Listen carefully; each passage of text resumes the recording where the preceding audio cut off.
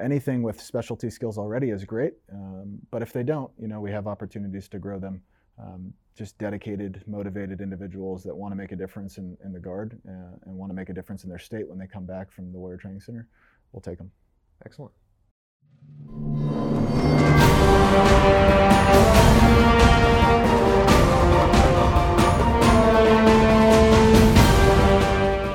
Welcome back to Leaders Recon, where we're discussing the Warrior Training Center today with Captain Sturgis, the current S3 at WTC. Thank you for coming on. Thank you for having me. And I'm your host, Captain Carney. And so we usually like to start off our interviews with a fact that when people hear it about you, it surprises people. So what's a fact like that? Yeah, I grew up between Colorado and Indiana. I've been a guardsman in 3 separate states. Whoa. And I have a beautiful family, three little girls. Excellent. Definitely a girl dad. All right. That's excellent. Oh, yeah, 3 girls. There you go. Do people ever give you, say, whoa, that's a lot of... Absolutely. Yeah. Okay. Yeah, we'll try for another, so it'll probably be twin girls or something. Yep. Sounds good. Well, how long have you been with WTC? What's your current role? What's kind of your relationship with WTC over the past few years? So I was introduced to the WTC in 2011. I attended Air Assault School when we were doing Cadet Command Air Assault out at Camp Rylea in Oregon. I was really impressed with the organization at that time. Didn't know that I'd have the opportunity to interact with WTC cadre again. 2014, I was in the Texas Guard, got an opportunity to go to Pathfinder School and a mobile training team out to Camp Swift. And then later in 2014, came to RTAC and kind of interacted with the ACO side of the house before going to Ranger School. Fast forward a little bit, post-Captain's Career Course, I was doing an XCTC rotation at Fort Hood, met the incoming battalion commander at the time. He decided to give me a shot and hire me down here, see if I was worth my salt. And came here in 2016 as a BCO XO, and then took BCO Command in 2017, ACO Command in 2019, became the 3 in 21. Obviously worth your salt. Yeah, I guess so. Yeah, I've Excellent. been here for a while. So going into a little bit more about WTC, I mean, I've been MDay for 10 years, and so hadn't heard a lot about it, but now that I'm up at the NGB level and learning about leader development and everything like that, WTC is, it seems like an incredible Guard asset as far as it's focused at Guard. And how many courses are taught here? Like, what is WTC? So we are a Title X Army National Guard organization aligned under Army National Guard Training Division and the MCOE Senior Mission Commander. We focus on providing critical functional skills, developing leaders within the Compo 2 formations to enhance really federal and state operational readiness and lethality across the Guard. Okay. How many courses are taught here? 16 total right now. Okay.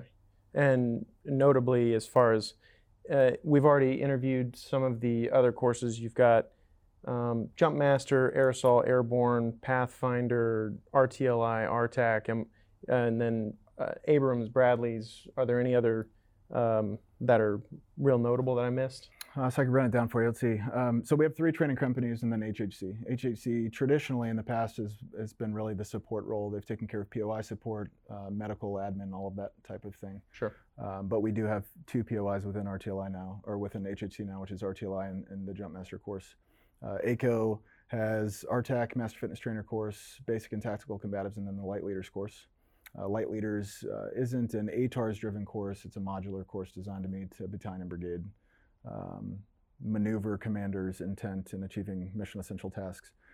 Bravo Company has Air Assault Rappel Master Pathfinder, and then Charlie Company, Abrams and Bradley Training Assessment course, Vehicle Crew Evaluator Senior Gunner course, SIO, Alpha 8 Transition. So yeah, I mean, we run the full gamut from light to platform. Mm-hmm. Excellent.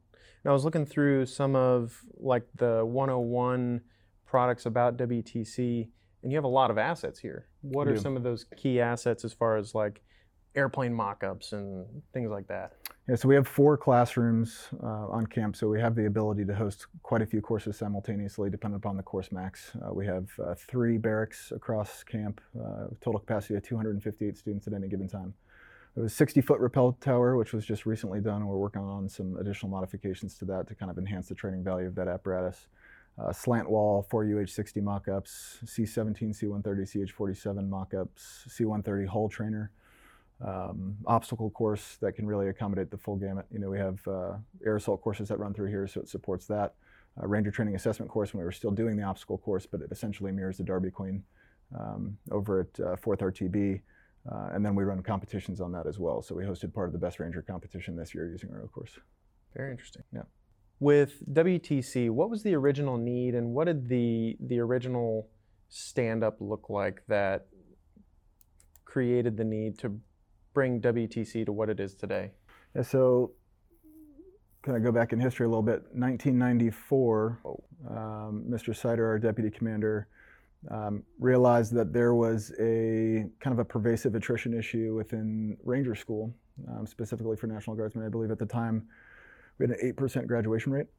So he developed a pre-Ranger course at that time. And we still have some DA civilians on staff that worked with him throughout that period as well. So there's kind of a long legacy that goes into this. But since that time, we've been able to get graduation rates up to as high as 68% for National Guard soldiers going through Ranger School. Right now, we're sitting at about 57.4% for this year. We should trend just above 60% if things go in the appropriate direction. But that's kind of what the WTC does well, right? We look at what's the director's current vision, what does he want the National Guard to be capable of, and then we look for training shortfalls or readiness shortfalls, and we plug in where we can to satisfy those requirements. So we saw the same thing with Abrams and Bradley training assessment course. Graduation rates were roughly 30%. They've been between 90 and 100% over the last 5 years for guys going from ATAC, BTAC into Common Core in their platform-specific Master Gunner course. As recent as last year, the National Guard has quite a few airborne and aerial delivery organizations throughout formations. So we were sitting at 38% strength for jump masters across the force, across Compo 2 force. So we stood up a jump master MTT last year. We've run 5 courses. We have one on the road right now in Texas. So we're always looking for those gaps that we can fill to kind of improve the capability of the Guard and fix those readiness and training issues to the best of our ability. We've taken on quite a role with several of our courses. So we're the executive agency for Air Assault, Rappel Master, and Pathfinder. The United States Army Infantry School is a proponent, right, for any infantry-driven schools. And then for each of those courses, they have an executive agency that's responsible for governing courseware and making sure there's adequate communication between satellite schoolhouses, ensuring similar student experience, kind of streamlining processes and how courses are executed. So we have that for Air Assault, Rappel Master, and Pathfinder. Which, there's obviously Compo 1 organizations that do those as well. So we'll host annual working groups and symposiums to make sure that everybody's in line and doing the right thing. But I think synchronizing amongst active duty and basically any of the schoolhouses. Yeah, cross Compo, right. Which really benefits everybody, right? Partner nations, sister services included. So, cool. I think we've been quite the game changer for Compo 2. I think we'll continue to do that so long as there's requirements that need to be filled. And as far as capabilities, you mentioned MTTs. So can you explain what that is and what is our current capability across the Guard with MTTs? So MTTs are mobile training teams. Every POI that we have, every course that I mentioned earlier is exportable. So we can do them anywhere. Air Assault and Pathfinder were just over in Germany not long ago. We've run RTAC in Kenya. I mean, there's places to do pretty much everything, and all of our cadre are prepared to go on the road and are resourced to do so. There are opportunities for states to purchase courses if they need to do that, which is obviously more cost effective. Instead of sending everybody down here, they can bring us out there and we can run a course. And then there's several TR funded sites that are kind of strategically located from the West, Midwest, and East Coast to make sure that we regionally align courses and allow opportunities for Guardsmen to attend. So with all of the capabilities that WTC has, what's a normal amount of students, or what's a normal tempo or throughput at any given time at WTC? Yeah, so every course has their own course max. Generally, if we're running a course in a single location, the most students that you'll see at any given time is about 350. But we have an annual throughput of roughly 5,500. On an annual basis? On an annual basis, yep. Wow, that's a lot. So that's both resident and MTT combined. Well, that's a success in itself as far as the next thing I wanted to bring up was with WTC. I know that we've discussed a lot of recent teams that have gone through and received training from WTC, like all of the Army National Guard sniper schools received training from WTC, and what are some other competitions that WTC assists with training for the National Guard teams? Yeah, so the National Guard Marksmanship Training Center out in Arkansas, they actually run sniper for the Guard. But we are the executive agency for all Army National Guard competitions. So any competition that a Guardsman may compete in, whether it be Best Ranger, International Sniper Competition, the Gainey Cup, the Sullivan Cup, soon to be Best Medic, Best Mortar most likely, Best Squad as it continues to staff and gain some traction. All of those competitors will come here and then go through a train-up, whether it be a week from time to time, dependent upon the quick click to bang on regional or local competitions to us, up to 4 months in cases like BRC. They'll be here and train with subject matter experts, and we'll prepare them for the competitions and send them forward. Really, 2016 was our banner year. We took ISC that year, Best Ranger that year, and Sullivan Cup. Friedline and Rob Killian, Major Killian. Yeah. Okay, interesting. So with all as a WTC instructor, with all the accreditations that you get, whenever people finish their time here and they go back to their units, what does that look like? So, sometimes they'll go back in an M-Day capacity, but I think one of the things to highlight about the opportunities afforded by this organization, the reputation that it has, we've had since inception over 350 soldiers that have served here, either assessed into the Title 10 or to the Title 32 AGR program. That's amazing. So it is. So the amount of knowledge, the amount of expertise, the amount of growth they get during an assignment here seems to pay dividends for them. So with WTC being a Guard-centric organization, what's the return on investment, or what are the benefits that the Guard receives from WTC? So from the student perspective, anybody that we send back to the state now has a particular set of skills or subject matter expertise that they can use to advise commanders at echelon when trying to achieve mission essential tasks, really enhancing the lethality of the operational readiness of that specific organization or unit. From the cadre perspective, it's important first to realize that we're 90% ADOS, right? So everybody that comes here wants to be here. They volunteer to be here. We represent 39 states currently from across the 54. So there's quite this conglomerate of individuals with diverse backgrounds that can really provide input and this really professional, awesome experience to these students. But what the cadre member gives back, right, when they're going back to their state, they may spend a year here because it's ADOS, right? So it's year-by-year orders up to 5 years.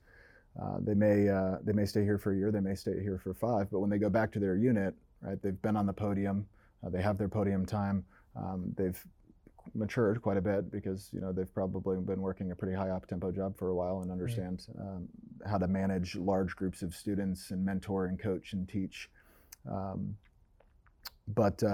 Yeah, I mean, I think the organization at large, whatever organization they go back to, is going to benefit just from the expertise that a soldier has. And then in addition to that, that soldier, is pretty much set up from a career progression perspective because, they come down here, they have opportunities to attend a whole mess of functional skill schools, whether it's ones that we have ourselves or those that occur on Fort Benning with other organizations that they have the opportunity to attend, i.e. Sniper, Airborne, RSLIC, Ranger, what have you. And I was looking at the WTC building of an instructor, and it was approximately a 9-month pipeline? Yeah. So it depends on the course that they're going through or that they've been assigned to teach at, right? So everybody that comes here has to first attend CFDIC, which is the basic instructor course, basically. It used to be ABIC, now it's CFDIC. And then dependent upon the program that they're going to, there's a whole gamut of requirements. ACO, for example, they'll have to go through RITEP, which is actually certifying as a Ranger instructor through 4th RTB, so they'll be in the same class as Ranger instructors over there. When they come back, then they have internal certification requirements to teach RTAC because there's a little bit of oddity between how Ranger instructors at 4th RTB do things and then how we do things here. And the only reason for that, and not taking away anything from 4th because they're awesome, but we really focus on a coach, teach, mentor approach, right? We're not with ATAC, BTAC, with RTAC, we're not a 4th phase of that school or we're not another phase of that school. We're just trying to set them up for success and give them the best opportunity possible to succeed. Right. So we spend a lot of time, even after POI hours, providing non-mandatory or mandatory study halls to make sure that these guys have all the knowledge that they need to be as successful as possible, because without their success, we don't have a job. Right. And when you said podium time, you mean like as an instructor time in front of the students? Correct. Okay. And whenever, let's see, if someone wanted to become an instructor here or become a student, what pathways, what pipelines do they take to get here? Yeah, so students, pretty simple process. That's really just going through their training or readiness NCO and putting an ATARS application in to attend the school. If their quota is available to the state, they'll be here. We do have constant conversation with state training officers and quota source managers across the force to make sure that their requirements are fulfilled. From a cadre perspective, it's as simple as going into the Tour of Duty website and looking for vacant positions. Anybody can apply, enlisted and officer alike. If they do apply, they will have a packet boarded through our chain of command, Sergeant Major on the enlisted side, DCO and the battalion commander on the officer side. And either way, regardless of what the outcome is, they'll be informed of how that process ends up for them, and hopefully they'll come down here. Okay. The good thing I think to note is that you don't have to have a Ranger tab to come. You don't have to have air assault wings. You don't have to have a Pathfinder torch. Right? There's a lot of guys that we say we grow off the street, if you will. We'll take them in with not a lot of experience, and they'll have the opportunity to support POI and kind of grow and attend CFDIC and airborne school. And so you don't have to be Rambo to show up. That's right. Yeah. we'll build those fundamental skills, and then we'll give them the opportunity to shine and be an instructor, and we'll send them back to their state better. Okay. And with training, as far as you mentioned, the approach is more based on, you said train, coach, what was that you said? Yeah, coach, teach, mentor. Coach, teach, mentor. Right. So how does that differ from what WTC has observed when comparing against active duty, the Ranger battalions, or maybe even the reserves? Yeah, so,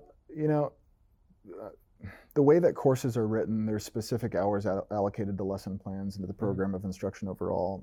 And sometimes, and I'm not saying it's all courses, because I think, especially on Fort Benning, on MCOE schools or USAAS schools, I haven't seen anything but professional cadre anywhere across post. I mean, they're really phenomenal. But what you will see, if you go to, say, another course on post that we host as well, whatever that course may be, oftentimes, when you're done with POI for the day, you're done. The instructors are gone. You're going to go, spend some time studying on your own, and whatever flushes out, flushes out. With us, like Pathfinder, for example, they're at Camp Riley, Oregon right now. When they're done with class for the day, there's going to be study hall hours available, and there's going to be cadre that stay behind, because what else are they going to do? I mean, they're already out there. They're not home, and they want to see these guys succeed. So they're going to stay there, and they're going to, provide that one-on-one mentorship and that assistance that they need to really understand and grasp the knowledge. You see the same thing with RTAC here. After they have 3 different land navigation iterations that they do. After the first 2, if somebody doesn't succeed or perform like they wanted to, they're going to have one-on-one counseling with a certified Ranger instructor, so that they can understand, was it their route planning, was it their plotting, was it time management, what was it? So there's just a lot more one-on-one opportunity. And you feel like, as a student, these guys are here because they want you to succeed. I was going to say a student to teacher ratio. Right. That sounds a lot more intimate. Yep. With how much WTC has grown over the past 2-3 decades, so how many new programs are coming out? We currently have 1 that we're actively working.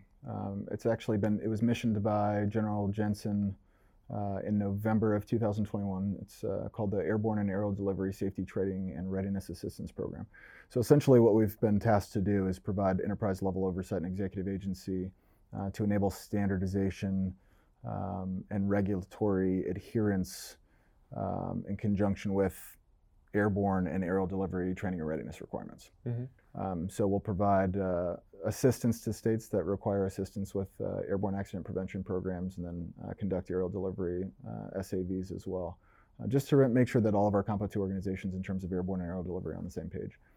So anything airborne or aerial delivery, whether we're exiting an aircraft or whether we're tethered to the aircraft, IE sling load operations will be the SMEs for the guard on that and provide assistance wherever needed. Okay.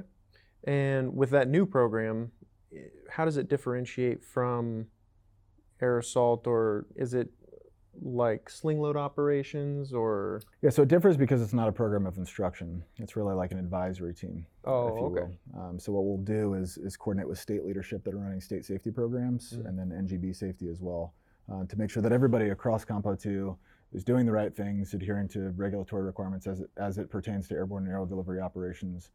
NGB's tracking where our shortfalls are if we have any issues. Kind of quality control. Right, yeah. They can help, resource states that don't have the assets to do whatever it is.